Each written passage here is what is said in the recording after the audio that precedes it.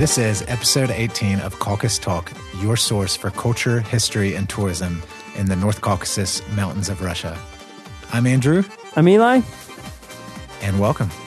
Welcome to episode 18. And listeners, we're just talking to you today. It's just us. Just me and you and you. So grab a cup of coffee and curl up on your couch. I don't know who I was just then. Or while you're driving. Either way. Yeah, more likely. No, we've got listeners who listen to us while they bike, while they run, hike. That Love it. means a lot to bring us out into the wilderness. Yeah. Very cool. Well, listeners, we like every 10 episodes-ish or so to just kind of regroup and let you know how things are going. Celebrate victories. That's right. No matter how small they are. No matter how small. So the status, it's a state of the podcast address. That's what we should call it, state of the podcast. I love it. But it's much more than that. So, yes. I don't know. We are over 3,000 unique downloads. Love it. That is really cool to me. So break it down for not just our listeners, for me. So this is our 18th episode. We've had 3,000 downloads. Do we know like how many subscribers we have, or on average, how many people are listening per episode? No, that's one of the unique things about podcasting. You can't actually track subscribers per se. That's just the way it's structured. Okay. But it does average out to about 166 2/3 listeners or downloads per episode. And they all vary a little bit, but that's about it. So we could say for unique downloads, that would mean about that many people or devices. I had a proud moment this week. My wife and I, we had one of my former English students over for chai, for lunch, or for tea. And when they were leaving, I handed them a card, my podcast card, and I said, "Hey, have you listened to this yet? You'd be really interesting to you. We talk about the Caucasus in English." And they said, "Oh, I'm already subscribed." Boom! And I was like, really? It made my heart swell. Oh, you know what I want, Andrew? I want someone to hand me a flyer. Be like, "Hey, you should listen to this. These guys are good." Except for that one guy. I am those guys. So where are our listeners from these days? We've been growing. Yeah. So it's really fascinating. We can actually see every country. We can actually track like which, it's in America, the states where the listens are. I was looking in the UK, which I don't know, they're called boroughs, or I probably just totally butchered that. Sorry, Maddie, our British friend. But So of course, United States, that's where we're from. A lot of our friends listen. That's where we have our most listens. We have a lot of listens from Russia, which is really awesome. A lot of our local friends here in the Caucasus are listening. Coming in third place is Japan. That's amazing, because I don't know anybody there. We still don't know who the Japanese listeners are. Do you have any friends there? No, I have no friends in Japan. Yeah. Sorry if you are my friend in Japan and I've forgotten. Listen, you're there. If you are a Japanese listener or somebody living in Japan that's not Japanese, we would love to know who you are, how you found us. That's really cool. Over 100 downloads from Japan. So after that, we've got the UK still ranking over 100, and then it breaks down from there. I do have a couple of cool things. So Japan's number 3, which is really awesome. The last time we talked about our statistics, I made a shout out to, or a plea, better to put it, a plea, desperate plea to anybody from South America or Africa, because we didn't have listens from those two continents. Right, we have. And now you're telling me we have people from Colombia, South Africa, and Egypt who have listened. Woo! Yeah. So we have every continent covered except Antarctica. We have every continent covered. Who's listening from Colombia? Yeah. How many downloads from Colombia? It's a lot less, but there still are some downloads. Man. Yeah, so really cool. A couple other country mentions. We just released this episode. Our last episode we released our interview with Takir, our trailblazing mountain guide friend. And he was talking about different nationalities he's led to the peak. And he said his favorite are Scandinavians because they're like machines. They do what you say and they just always move. And you know what? So we're filming this during the Winter Olympics. Recording. Yeah, I always say filming. We're recording. There are no videos live streaming right now. But Norway is crushing everybody in the medal count right now. No kidding. As we speak, so we're recording this not long before we release it. Norway has 28 medals. Dang. And I think Germany is in second and Canada's in third. But it's just not even close. And it is interesting how the other Scandinavian countries that Dakir mentioned, Sweden, Finland, Denmark, and Iceland, their medal count is less total than Norway's. Whoa. Yeah. So what is it about Norway and Winter Olympic sports? Well, I would have to say, as a loyal, patriotic Norwegian who's not Norwegian and never lived there, I think it's just that they put their babies in their carriages outside in the sub-zero temperature from a small age in order to give them a little air every day. That it starts from the beginning. I have a friend who was traveling in Norway. She's tiny and short, and she was out, and she's like in a bus going from here to there, and out the window. It was just outside the window. It was just a horizontal line. It was like white and black. You know, the night sky, and I don't know where she was going, but they're in the middle of nowhere. And like the bus stops all of a sudden, and a bunch of Norwegians like leap up and they grab their skis and they like jump out the bus, slap their skis on, and just go off into the dark. And she just looks at them as the bus pulls away, like, what is that? Did I miss my stop? Was I supposed to do that? So that's why. Because they go awesome. cross-country skiing in the middle of the night. Very cool. As for the U.S., as for the states, Washington has been at the top of the heap, and they are really pulling away. I mean, they almost Washington triple State, the next state in downloads. Incredible. So Washington State's getting the shout out. Then we got Arizona, Virginia, and Georgia. We should, all you Washington listeners out there, you guys should think about coming. Like, let's organize a Washington group to come out here to the Caucasus. Andrew, I like that idea. We will figure out a way to make it more official, but I'm putting it out there right now for our Washington listeners. So he's wetting your whistle. Yeah. And then, of course, I want to reference Andorra. We were kind of knocking on Andorra, the country in Europe. Andorra. Dakir was saying it's one of the only countries from Europe he hasn't taken climbers to that top of Elbrus. And then I saw an Andorran ski jumper compete. And I was like, you go, Andorra. That's awesome. You go, Andorra. Yeah. Props to Andorra. Shout out to Andorra. I should not have been knocking on that country. They have Winter Olympians. I don't think it was a knock. I think we were celebrating Andorra. Yeah. And they have to know they're the smallest country. I don't know if they're the smallest, Luxembourg or whatever, but they're pretty small. And they're snuggled in there. We're going to meet some Andorrans. Snuggled all in there. And be proud to have met them. Yeah. So we're taking out this episode just with you guys on the couch, cup of joe. No, we want to let you guys know, listeners, what we have coming a little bit in the pipeline. Some new innovations. Lots which of is new redundant innovations. Andrew, what have you got? Lots of brand new innovations. So, if any of you are like us, you might be getting a little tired of our news minutes, as fascinating as they are. So we're trying to branch out our kind of segments at the end of our episodes, right, beyond the news minutes. We've hit on a couple tourism tidbits, but it's really that we kind of hit on that last summer, 2017, and so we want to get the tourism tidbits going again.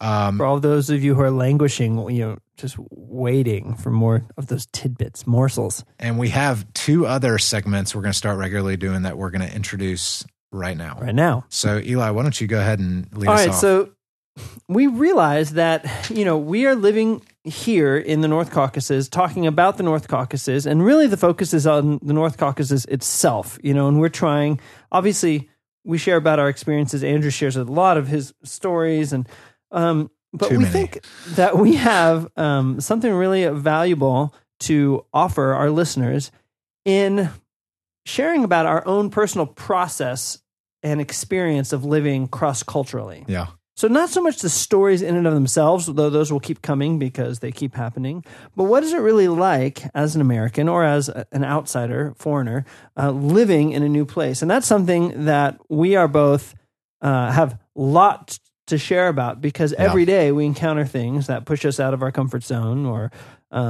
reveal new insights to us or tax us in different ways. So we want to start an occasional segment called Culture Shock. Culture Shock Corner. I really want sound effects for each of these. We did the bell. Where's the bell? Where's the bell? It's at home on top of my fridge because we use it to call. I was wanting to ring that. I was wanting to interrupt you with that today. Bing, bing. We need the bell, but we need a different sound effect. Yes. So I want to say a word about what Culture Shock is and what it will mean to share about it. And because as you know, our priority is to share positive insights and aspects about the caucuses. Yes. So Culture Shock. I'm just going to give a little 3-minute thing on this. Okay. All right. Teach us. Andrew, have you ever heard of something called the U curve? I've heard of it, but I couldn't tell you what it is. All right. The U curve of cultural adjustment. I want to just paint this picture for you real quick because this will help frame what culture. So imagine the letter U. You've got a horizontal x-axis and a vertical y-axis. Along the x-axis, you've got time. Okay. Time is passing from the left to the right across your radio dial. And then on the vertical axis, the y-axis, you've got sense of normalcy. Okay. So sort of in the middle of the y-axis, we're going to draw a line across. And this is normal. Okay. Positive value, whatever. I should be filming you right now so everybody can see your hand motions. You can see me painting it in the air. I have so much material I could post on this. It's not even funny. The point is, when you go cross-culturally, as you move through time, you start on the left-hand side of your U. Yeah. And you're at a high. You're actually above normal. When you enter a new culture, it tends to be exciting. You're looking forward to it. Okay. And over time, generally over the period of probably 2 years, you go through this process of a rapid decline in a sense of well-being or normalcy down this slope. It may not be vertical like a U. It may be more of a parabolic thing till roughly theoretically, more or less, a year into it, if you've been living immersion in a culture, you're at a low. You're way below your normal. This is the bottom of the U. So when you say you go from the top to the bottom, you mean when you start, you're at the top, everything's new, it's exciting, you love it. It's called the honeymoon. Yes. And then by the time you get to the bottom, it's been a year. You're over it. You're way over everything frustrates you and annoys you. Exactly. Okay. Because when you visit a place for a week or a month, it's so exciting. Yeah. And you're not there long enough for the things that are interesting for them to flip around and become antagonizing. Yeah. Because interesting is just another way of saying different. Right. And as Andrew said earlier, change is bad. He said that before the program. We're talking about what we're going to change. He said, no, it's okay. Great. No context. No context. Perfect. Just throw it out there. No, Andrew doesn't believe that. However, as you continue in a different, and if you leave at that nadir, at that low point, that's the worst time you can leave because you're going to walk away with that place is just backward, right, and so on and so forth. If you persevere and if you carry through, you will rise up. You have the potential to rise up the other side of the U. Yeah. And actually, that ending side of the U is back at the same height, kind of theoretically, as the starting point, meaning it's above what was your normal. Because when you come through that adjustment, you actually come out a better adjusted bi or multicultural person who's able to kind of handle, in a sense, more things and more differences. Yeah. But that's a real process. And it's a process that I think my wife and I, my family, were definitely in the midst of still. Okay. I would say from viewing you and some other foreigners here who've been here longer, come through it. Yeah. You've got the language but what it requires is a determination to adjust. Right. Because you can go down the U and just stay at the bottom. Yeah. And be an embittered person who doesn't like where they live. That's called the L curve of maladjustment. Wow, that's the actual... That's my name for it. Wow, okay. But I figure I have a master's. I can name things like that. Yeah, we'll copyright that. I should publish it. The L curve. Actually, when I've told people about this, I call it the loser curve. The L for loser, if you don't adjust. So why do I say all that? Because we really want to share, and cross-cultural living is a microcosm for life. Everything that you experience cross-culturally has an analog in the rest of your life. You can use it. You can harvest those lessons to apply to every relationship, every job opportunity or situation. And it really is encapsulates, I think, all of life. So I think it'll be really valuable and interesting for our listeners to hear not just exciting things about the North Caucasus, but what some of our personal process. Yeah, that's great. So why the lesson in theory and me waving my hands around? Because a lot of the experiences are bad or hard or difficult or antagonizing or frustrating. Yeah. But as we share them, you're going to hear that the reason for those things is not because the things themselves are necessarily bad. Yeah. Well, it's not. What we don't want to say is, "Oh, I had this bad experience," or "This was hard. I want to share it with you because I would just want you to know how bad the culture is." Because we also want to share the flip side of stories of coming up the other side of cultural adjustment, things that you acquire and learn. So yeah, that's great. But we're going to share both because there are things that are really annoying, but we're learning to understand them from the inside. I think rather than just judge them. That's really good. And most people who are listening have probably had some overseas experience, and so they can relate in some way or another. And even if you haven't, I just really want to say, if you have ever gotten married or started a new job, I mean, you've gone through a curve of adjustment. I can think of with just certain jobs how hard it was adjusting. And you're getting into it, a new culture, a new whatever. You know, my wife and I were like, year 2 in our marriage, like, I think we're in the U curve. We're like looking at this. Like, the L curve of maladjustment. I know. No, it was not the L curve. You came up. You completed the U. That's the U curve of unbelievable. That's awesome. So we'll save some of those tidbits for later, but that's what's coming with Culture Shock. Cool. Yeah, man. What you got, Andrew? You really, I could just keep going with that. I could keep going with that. Can you tell? I'm excited. I'm actually looking forward to that because I definitely have lots of experiences I can share. Subtext. Eli pitched this idea, and so far I haven't really been looking forward to it. I'm gonna be curled up on a couch crying somewhere, sucking my thumb, rehashing some of these experiences. Reacting. Good stuff. So our Culture Shock corner. All right, man. Wait, you just made it a corner. Can I make no corner? Do we already have a corner? We got a tourism tidbit, news minute, Culture Shock corner. Come on. Maybe it should be the Culture Shock couch.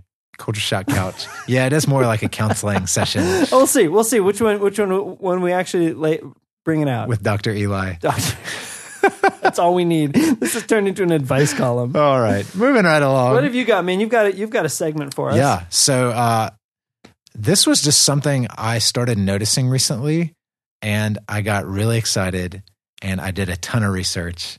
Andrew loves doing tons of research. It's actually a thing we can talk about. I'm really excited. So, listeners, in Russia, every street name means something. Most of the street names have some kind of historical reference or meaning, and often they're named after people or events. So we're not talking like Elm Street, 42nd Street. That's right. They all got. You're right. Almost everyone has some significant meaning. In the last 120 years, let's say, in Russia, there's been 3 significant kind of historical periods. In the 19th century and then early 20th century, there was the imperialist Russia. There was a Tsar, the Bolshevik times, you could call it.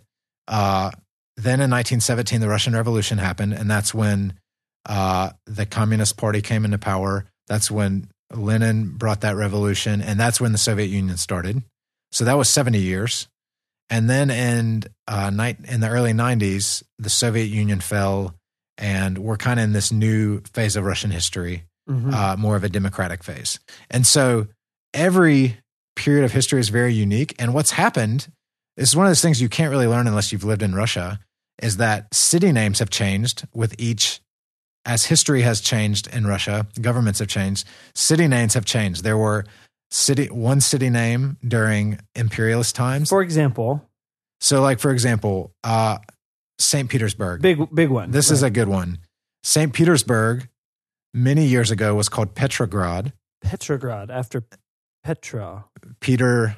The band. Peter the Tsar. Yeah. I don't know specifically which one. I think there was Peter the First and the Second. But that was in the imperialist days. And actually certain parts of the Soviet years, it was called Petrograd. Then the name was changed to Leningrad. And now it's called St. Petersburg. I remember my dad in the 80s referring to Leningrad. Yeah. And St. Petersburg was the name way back in the day. Oh. It has more of a like French and German influence. Uh-huh. And so there are still many older Russians and people in the Caucasus who refer to St. Petersburg as Leningrad because when they were kids and younger, that's what it was called. Sure. So there are lots of streets like that too. There was a imperialist name pre-Soviet Union. Then during the Soviet Union, it took on a different name. Right. Post-Soviet Union, or even during the Soviet Union, it changed names again. So that's kind of the context.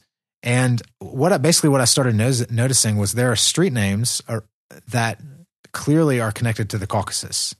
Like the names are Caucasus names. The names have Caucasus names, and it's hard to explain, but you can tell like if a name is a Georgian name, the country Georgia, or often a father's name. Every person in Russia takes on, it's called the patronymic name, and they'll take their father's name, and you can tell if it is a name with like a Christian root or with a Muslim root, right, based on the father's name.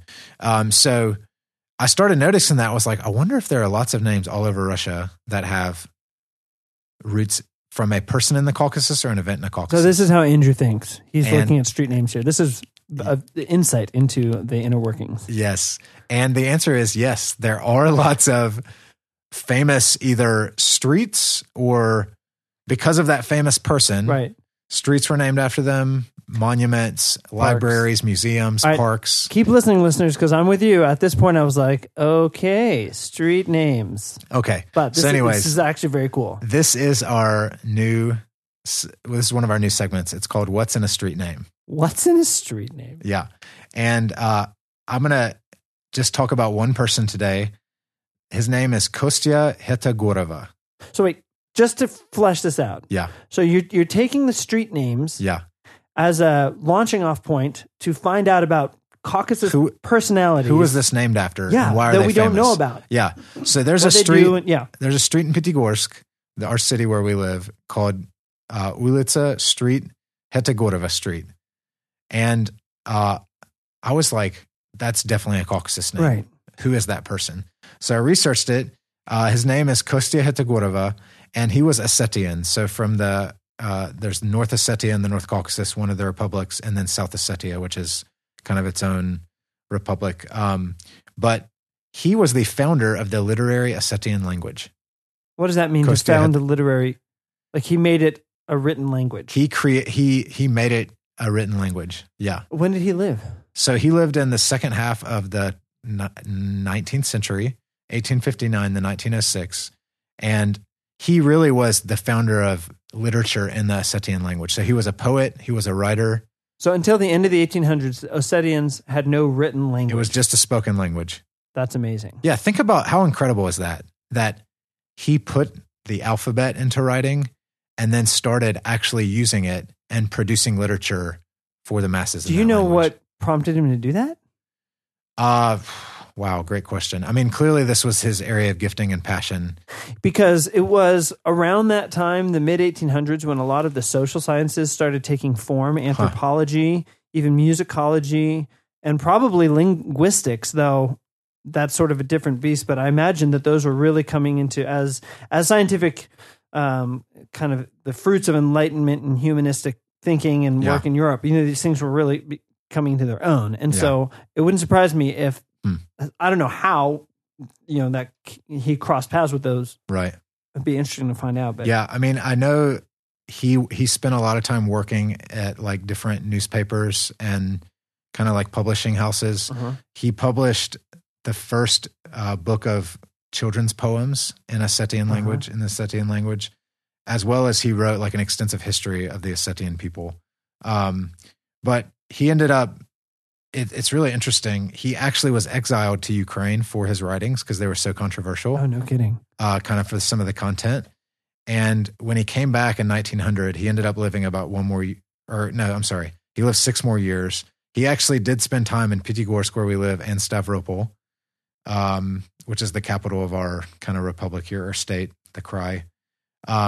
and he died of tuberculosis in 1906. Okay. But he ended up, his kind of legacy, I guess you could say, ended up living long beyond him. And like, so just here are some different places and things named after him in Russia. In almost every republic in the North Caucasus, he has either a street. Here's things named after him: a street, a university, theater, museum. And these are in different republics in the Caucasus, but people know about him all over Russia. In St. Petersburg, he has some things named after him. In the country of Bulgaria, there's something named after him. That's really interesting. And then there were 2 different commemorative stamps that during the Soviet Union they made in his honor. And then in 1989, the Bank of Russia actually released a 2-ruble coin in his honor, commemorative coin. Wow. Yeah. Yeah. So he's really well known. And I mean, this is like a hero of the Ossetian people. It's interesting. You know, that probably points also to the value of literacy in Russian culture in general. They have one of the highest literacy rates in the world. Wow. Higher than the U.S. Huh. Russia as a country. Yeah. That's really interesting that they would, single out that guy. And, when you think about it, then the 19th century, they say, was the golden age of Russian literature. Right. Tolstoy, Dostoevsky. And that's actually when you see some of these Caucasus authors really move into their own, emerging. Mm-hmm. Yeah. And there's actually a couple others in some of the other local languages as well that came out of that time. But man, it was really cool for me to think about, like, can you imagine being the person who put your language into writing on paper? What a gift. Yeah, it's really cool. So I've never actually talked to an Ossetian person about him. Okay. So I'm actually excited to like be able to learn more about who he was and what he means to the Ossetian people. And we'll air it. So we'll put this in the show notes, students. I am your teacher and you are my students. Does something subconscious come out there? Taking a turn. There's some history to that. I used to have to say students for my job. But Kostya Hetagorova. So we'll put, that's probably hard to spell for many of us, but we'll put that in the show notes. So anyways. So what is in a street name? More than one might think. This is cool. I've got a lot more where that came from. So this will be a segment from time to time in regular episodes. We will find out what's in a street name. Yeah. So, and let me finish with this. The 3 main categories I found that street names and really things are named after in Russia are somebody like Kostya Hetagorova, who had like big literary influence. So author, poet, etc. Like the street we live on is Pushkinskaya. There you go. And named after Pushkin, Alexander Pushkin. Russians say is their greatest author. So some great author, a World War II hero. Mm-hmm. That was such a big deal in Russian history that in the Soviet Union, they defended their homeland and were a part of the Germans being defeated. So we'll get into some of the World War II heroes. There's some incredible stories there of Caucasus people who fought. And then somebody who was a part of the Bolshevik Revolution, the Russian Revolution in 1917, which was a huge shift in Russian history. There's a lot of figures as well from the Caucasus who came out of that time. That's really cool. I'm originally from Washington, D.C., and we got streets named after some people, but they're mostly named after states, the big streets. Interesting. Every state has an avenue in Washington, D.C., but there's not a lot of people. Martin Luther King Jr. Right. There's definitely some. Yes. But Lincoln probably. But this is it's a different thing here. Yeah. Different degree of. Yeah, it really helps preserve history kind of all over the country and the world. It's in your mouth every day. Yeah. Great, Andrew. Well, for those of you who do read the show notes, you may have seen that we were considering a launch into 3 episodes a month. We're kind of put that on hold so you can weep over your chamomile tea as you need. But we're just going to keep plugging along here. We're still percolating on that. We both just had babies, my third and Eli's fourth. That's right. So, and there's a lot going on. We're not sure we can. We might still do it. We're not sure if we can hit that mark. A little whiplash there. So. But I know you're extremely disappointed. I know. Listeners. I want to do more too, but baby steps. Yes. Baby steps around the office. Hey, so again, I do want to say to listeners, we love hearing from you. If you have questions, if there's a thing you're interested in, we have some really interesting ideas we're going to pursue to get more local people on the show and some new either mini-series or topics to really dive in with you guys. Yes. So please keep giving us your feedback and letting us know what you think. Thanks, Andrew. Yeah. Thank you. All right. Thank you, listeners. That's right. So like always, listeners, thank you for listening. We're loving doing this personally, but we're really more and more hearing from you, engaging from you, getting your feedback and your ideas. So keep sending them our way. You can email us at podcast@caucustalk.com. Oh, and I do want to give Eli a shout out. Oh. We are kind of podcast amateurs and figuring out with iTunes and Android how all this works. Totally. But I had noticed on my phone, only the most recent 10 episodes were downloading on my phone. Horrible. And so like, if I ever wanted to show somebody something, I couldn't do it. And Eli figured out how to make every one of our episodes, all stinking 18 of them, Woo! All whopping 18 whopping ones. They're all available now. You know, because we have a non-episode back there, which 19? by the way, listen to the non-episode. That was a bad name on our part. Bad choice, because it got the fewest listens of any episode. It actually is a great episode. Yeah. And we have 15 A and B. We actually have 20. Nice. Yeah. Secretly. So anyways, every episode should be available now in your feed, however you listen to our podcast. Good job, Eli. Thank you for listening. Don't forget to leave us those 5-star reviews. All right. This was episode 20, 19, 18. You just listened to episode 18 of Caucus Talk, your source for culture, history, and tourism in the North Caucasus Mountains of Russia. Thanks for listening. We'll see you when you get here.